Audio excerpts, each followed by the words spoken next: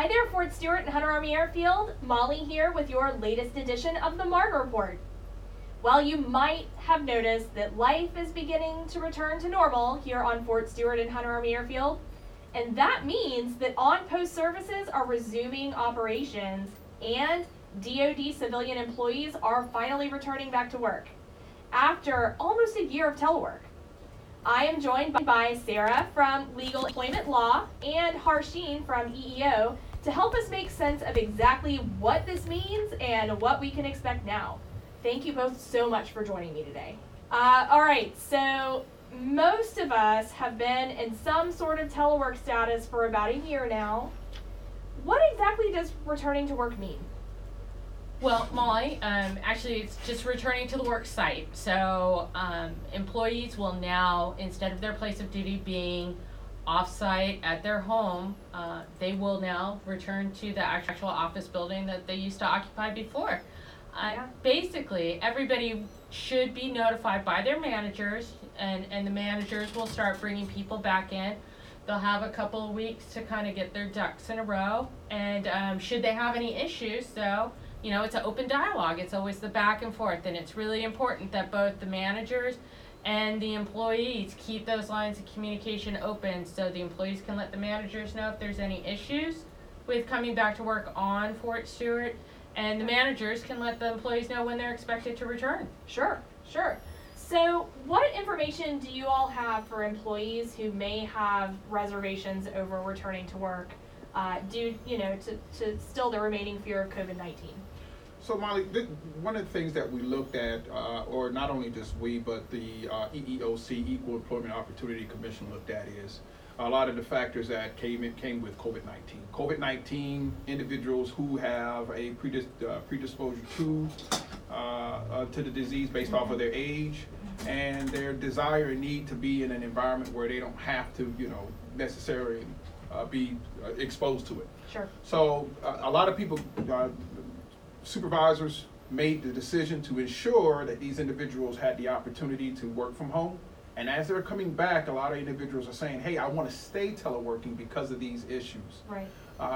One of the things that we talked extensively about is a reasonable accommodation.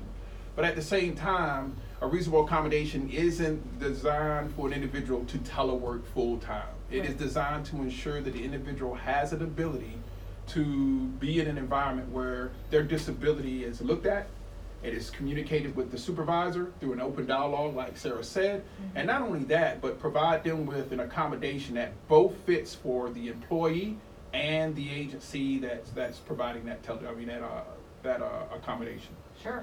Yeah, so basically, if they have any of those comorbidities that the CDC talked about, where if they did catch COVID-19, they would be more likely to have a more severe case of COVID-19, they should make their supervisor aware that those comorbidities within themselves still exist, and ask if there's something that could be done to lessen the exposure risks to COVID-19 in the workplace. Now, sometimes that's done, like Harsheen said, through telework, but that's not always the stock answer. Other times it's done with ensuring distance and ensuring that unvaccinated people who could still potentially carry the disease are wearing masks, which is going to be the new policy I think you guys are going to talk about a little later. Yep. But also ensuring that the hand washing stations are still in place, or the sanitizing stations. Potentially putting in plexiglass, maybe making sure that the person has an office to themselves. All these things can be worked at and through this open dialogue and communication that we've talked about through kind of the reasonable accommodation practice. But the first step is that the employee raises the concern and then is willing to engage in a discussion. See, a lot of employees have the misconception that if I have these comorbidities, then guess what? You have to give me what I'm asking for, which is telework. And that's not necessarily true. There's a lot of positions here that require them to have face-to-face contact with customers. Sure. So an alternate accommodation, according to all the regulations, is still an accommodation. I tell all employees and supervisors, when an individual requests for accommodations, it's not Christmas. They don't get the gift that they're asking for. What happens is it is a dialogue between the supervisor and the employee, and they come to an understanding of what is the best way, best means and measures to accommodate that employee so that their disability, again, their disability is not, you provide them with the accommodation so they can enjoy the means of employment through having a disability. Yeah. So there are a lot of people who were put on, employees put on telework that didn't have a disability, but then say, hey, I still want to telework and therefore I should get a reasonable accommodation. Mm-hmm. That's not what the process is there for. The process isn't there to ensure individuals who were teleworking and enjoy teleworking can stay on teleworking. The process is really there to ensure that individuals with disabilities enjoy the benefits of employment, and that means even at the location in which their duties are at. Yeah, so for example, if somebody is having issues, let's say with childcare or with school, or with having to care for a loved one, or is worried about potentially being exposed to COVID-19, and then coming home where their loved ones have these comorbidities, none of those situations would be appropriate for the reasonable accommodation process. Okay. So reasonable accommodation is always something that you yourself are dealing with. And so if they had any of those other situations, though, it is still incumbent upon the employee to let their manager know, and potentially they might be able to work through something. There are still some leave authorities in place right now that Congress has passed, especially with an eye towards childcare. But I do know that more and more schools are starting to open up, and so not just Fort Stewart getting back to normal, fortunately, and we've been blessed enough in this area of the country that, you know, our life. Schools, yeah. exactly. Life is getting back to normal. And everything, I think concerts are starting to happen Yeah, again and everything. So, yeah. But definitely the key, though, is to always keep that communication, those lines of communication open. Don't assume that your boss knows what's going on or that your boss is going to ask you about it. You know, make sure that your boss knows, and then try to work together. But everybody needs to maintain their flexibility, because our normal operating picture is with people on the installation. So this has been, of course, extraordinary times and unusual circumstances, but fortunately, like you said, Molly, they're starting to come to a close, and hopefully we're getting the tiger by the tail on this one, and then we're just going to move back to what normal was, and not necessarily a new normal. So correct. And one of the things I'll tell individuals is, do not be afraid of the process, managers or employees. It's there in order to assist you through the decision making. You have phenomenal experts like Sarah, who will definitely provide advice. You have individuals at the CPAC or the Civilian Personnel Advisory Center that will provide advice. And you have someone from my office, the Disabilities Program Manager, that provides advice, so that supervisor, that manager doesn't just make a decision without going to the experts, but they make an informed decision to assist the employee with that accommodation request. Rather, it's hey, we're going to make sure that we assist you, and telework may be one of those areas, or an alternate accommodation where you're coming back to the office, and we're going to put these things in place to mitigate any issues that you may raise. So those experts are there to assist. So don't be afraid of the process. Oftentimes I get individuals giving me a call and saying, I don't like the way it's going, I should get X, Y, and Z. I'm like, look, do not be afraid of the process. The process is there to assist the agency, the employees, and supervisors. Great. yeah, and then the other thing would be, even if there are other situations that come up with that maybe are not reasonable accommodation appropriate, again, rely on your experts. You know, go and talk to the labor management employee relations specialist. Go and talk to, if you're a manager, go and talk to CPAC, or you know, get in touch with me, and we'll help you and help everyone get to where they need to be, and do it abiding by all the laws and the regulations that are in place. Because as you know, this stuff's changing pretty quickly. Of course. Yeah. So we don't expect the managers or the employees really to know the latest and greatest on everything. But there are people who do, and so they shouldn't be afraid to reach out for assistance.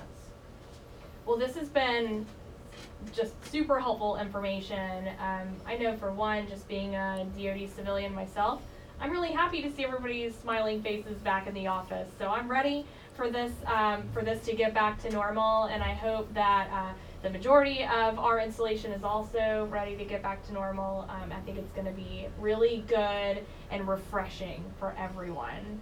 Do either of you have anything else that you would like to add before we close out? Just one last thing, everybody is of course keeping safety at the forefront of mind, but they are still wanting the smiling faces around. So I think there is a way that both can be accomplished, and I just want everybody to look at it as a cooperative process and not a combative process. Right. This process is not there to as a disciplinary measure. This process is literally there to assist and to provide assistance to employees who may have disabilities. One thing I will say at the end of this is that we're here. If you have any questions, please give us a call. We don't turn anyone away. We provide information, and then you can take that information to make those decisions that are necessary, both the supervisor and employees. Yeah. But again, reasonable accommodation isn't Christmas. It is a process to support the individual with disability and to make sure that individuals receive the support that they need, especially within the work environment. Sure. During this time, COVID-19. So I know that one question that a lot of our employees that are returning to work have is whether you are vaccinated or you're not vaccinated. How does one even tell if someone is vaccinated versus if they're not? Who has to wear a mask and who doesn't? Are you able to help me clarify some of those questions? In the reasonable accommodation realm, vaccination is not a factor in the decision-making process. So that's something that's not going to come up. What will come up is the individual with a disability and if they are able to perform the essential functions with or without that accommodation. Okay. And what about HIPAA? Exactly, that's it. I was sorry, Molly. I didn't mean to cut you off there. I was just going to chime in with that. So I know a lot of people are going to be concerned, like, hey, who has the right to ask me this question? Do I have to answer it? This is my medical information. What about HIPAA? And what about the Rehabilitative Act, right? Which is the federal version of the ADA, the Americans with Disabilities Act. So like Harsheen said right there, vaccination is not really an issue as far as reasonable accommodation or even American with Disabilities Act or Rehab Act comes into play. It's not a violation of those laws to ask if somebody's been vaccinated because it's not a medical inquiry. So that takes the ADA and the Rehab Act off the table. So that leaves us with the big monster in the room, HIPAA, right? Which everybody is very concerned about their medical information and who gets to know it and how it's kept. Again, I will say that asking whether or not somebody is vaccinated is not a medical inquiry. So there's no, the General Order 1 that I think you guys are going to cover in the next segment has talked about how you can ask for purposes of determining who needs to wear a mask or who doesn't need to wear a mask. And then that's it. You let it go. It is, you don't require proof. You don't ask follow-on questions. The people who are authorized to ask according to GO1 are supervisors, so there really shouldn't be a lot of, peer-to-peer communication about this. I mean, obviously you're free to talk to whoever you want about whatever you want, but do realize that when you have side conversations with people about your medical history, that's you're sharing your medical information, and then other people are free to do whatever they want with whatever secret you told them. Right. So, but as far as officially goes, yeah, it won't be a violation of HIPAA if your supervisor asks. But again, we're all relying on everybody being, honest about it. And then we're relying on supervisors to only ask that one question and then to drop it. So that should really be the only inquiry, and that should be as far as it goes. But it's not a HIPAA violation. Great. Well, thank you both so much for being here with me today. And like I said, hopefully this clarifies a lot for our DoD civilian employees out there who have just returned to work or who are preparing to return to work very soon. All right, folks, so please make sure that you stay tuned. After this short break, we will actually be discussing the updated on-post mask policy. And hopefully we'll be able to clarify some of that confusion for everyone as well. Thanks, y'all. Hey, everybody. Have you downloaded the Digital Garrison app yet? This awesome app is a one-stop shop for everything you need to know about Fort Stewart and Hunter Army Airfield, with real-time information to keep our military community connected.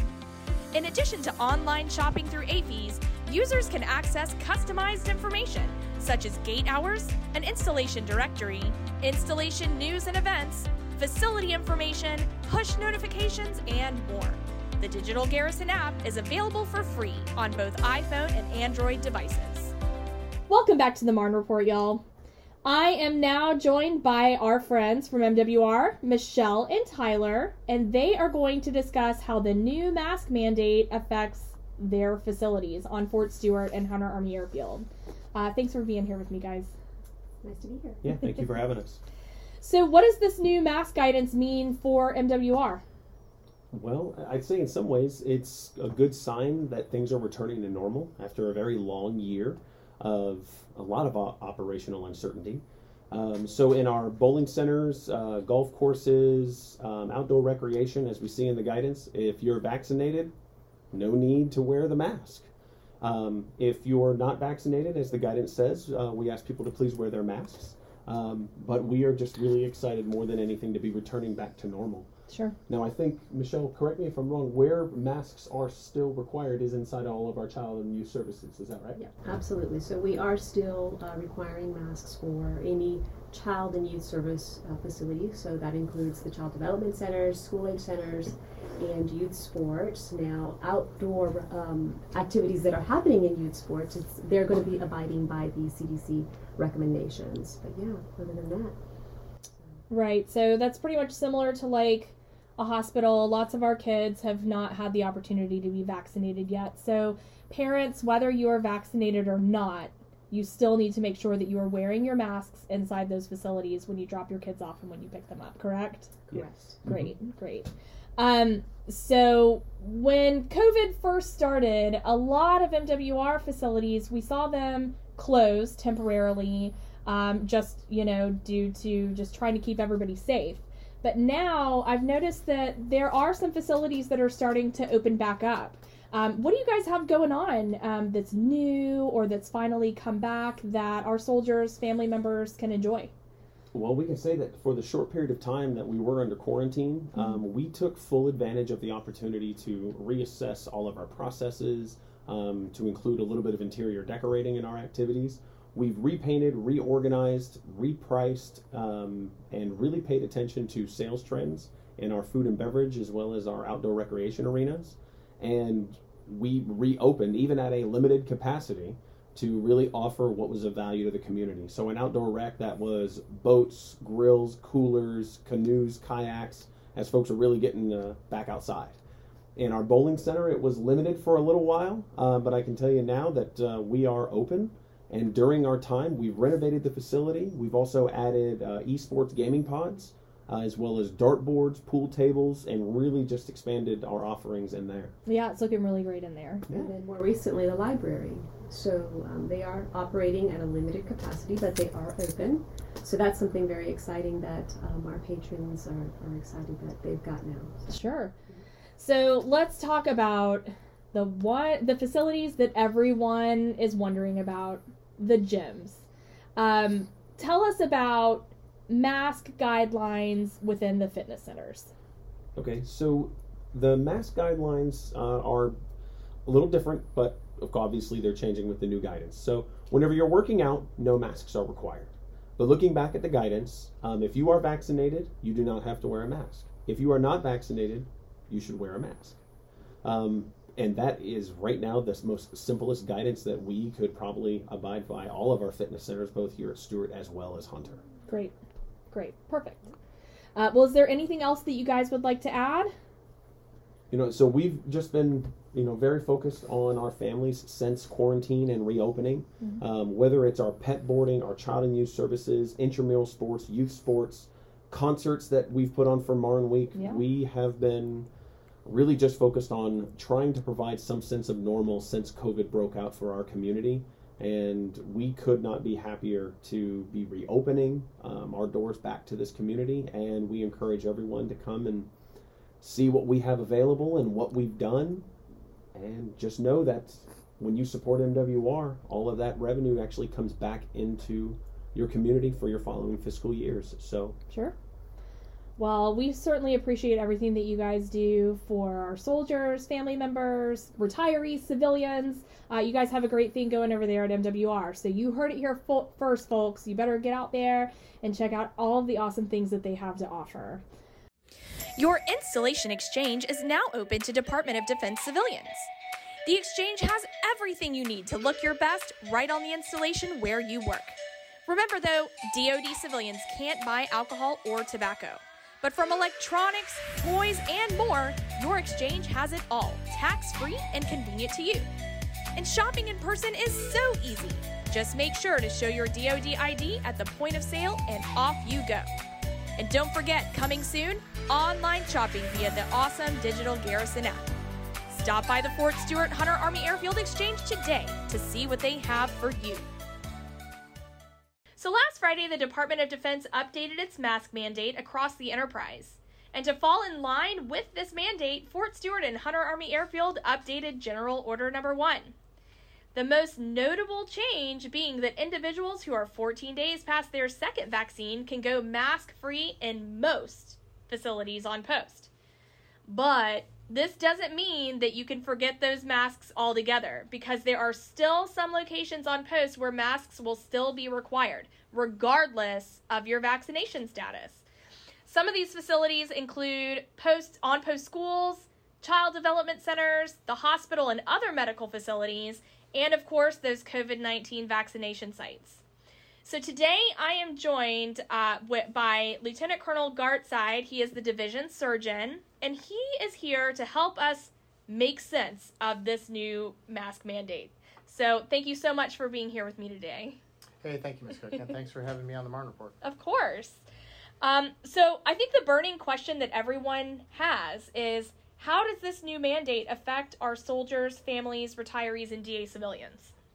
Well, Molly, the effect on our soldiers and their family members and our civilians is really just one of safety and force health protection. And so what the new policy does is it actually just clarifies who needs to wear a mask and who does not if they have the additional protection of being vaccinated. Right. And so from a health protection standpoint, there's no real safety need to have the vaccinated personnel on post wear masks, except in those facilities that you had mentioned, where we're still requiring all people, including fully vaccinated, to wear masks in our schools, in our child development centers, hospitals, medical and dental clinics, and at our COVID vaccination sites.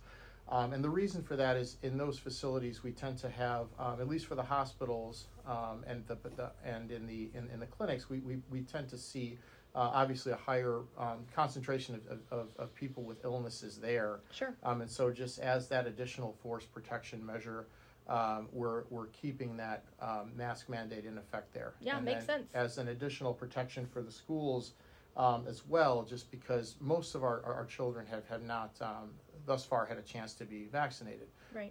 Pfizer had just gotten the okay to allow vaccinations of children ages 12 to 17, but not a lot of people have had that opportunity yet.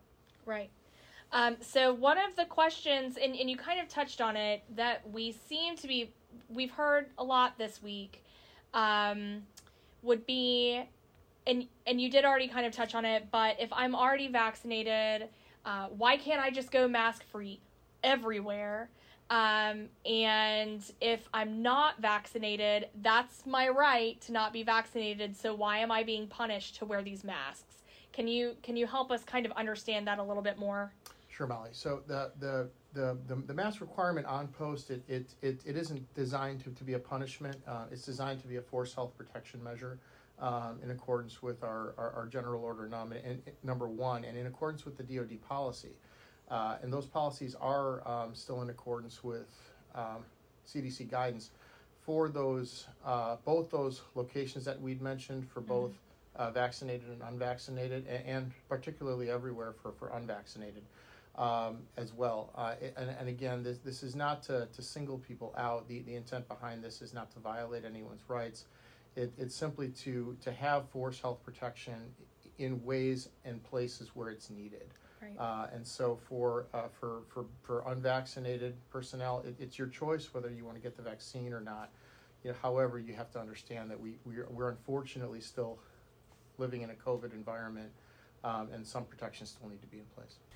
So can direct line supervisors and commanders ask someone if they've received the COVID-19 vaccine or not? Yes. So a direct line supervisor can ask subordinate service members whether they have been vaccinated. The order does not require that supervisors to ask about vaccine status, and enforcement will rely predominantly on trust. But asking for information about receipt of the vaccine is not a HIPAA violation or a Rehabilitation Act violation.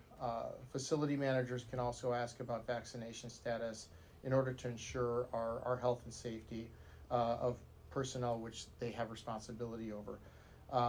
And other than facility managers, service members are not required to provide vaccine information to non-supervisors or in that way. But no one will be asking for your vaccine card on the spot or on your vaccine card at the door to a facility on base. It's really just for now it's being done based on trust, and it's being done as a forced health protection. Great. That clears it up a lot. So is there anything else that you would like to share with us just about the vaccine process, about the masks, anything COVID related that you'd like to share with us today? So with respect to the vaccines, we would still like to offer the vaccine to people who would still want it. And so we are offering the vaccine through the MEDAC at both the Newman Gym vaccination site. Mm-hmm. And then it's also going to be made available to children as well soon. And so you can make appointments through the appointment line for that as well. Great. And again, the MEDAC will have access to both the Moderna vaccine, which is currently approved for all adults, and the Pfizer vaccine, which is currently approved for adults and recently children ages 12 to 17. Wonderful. And then I think the only thing that I would like to remind everybody is that these mandates are put in place for when you are on Fort Stewart and Hunter Army Airfield. It's still really important to remember that when you go set foot out into the community, that you follow whatever the mask guidelines are for wherever the store or the restaurant or the facility that you'll be visiting out into the community. Also, I would like to add that on this coming Tuesday, May 25th at 6 p.m., we will have a Senior Commander COVID-19 Town Hall via Facebook Live, via the Fort Stewart-Hunter Army Airfield Facebook page. So if you do have any questions regarding the new General Order Number 1, mask guidelines, or anything COVID-related, you are more than welcome to go ahead and start asking your questions online now to have them answered live during that event. And Lieutenant Colonel Gartside, thank you so much for being here with us today. We really appreciate it.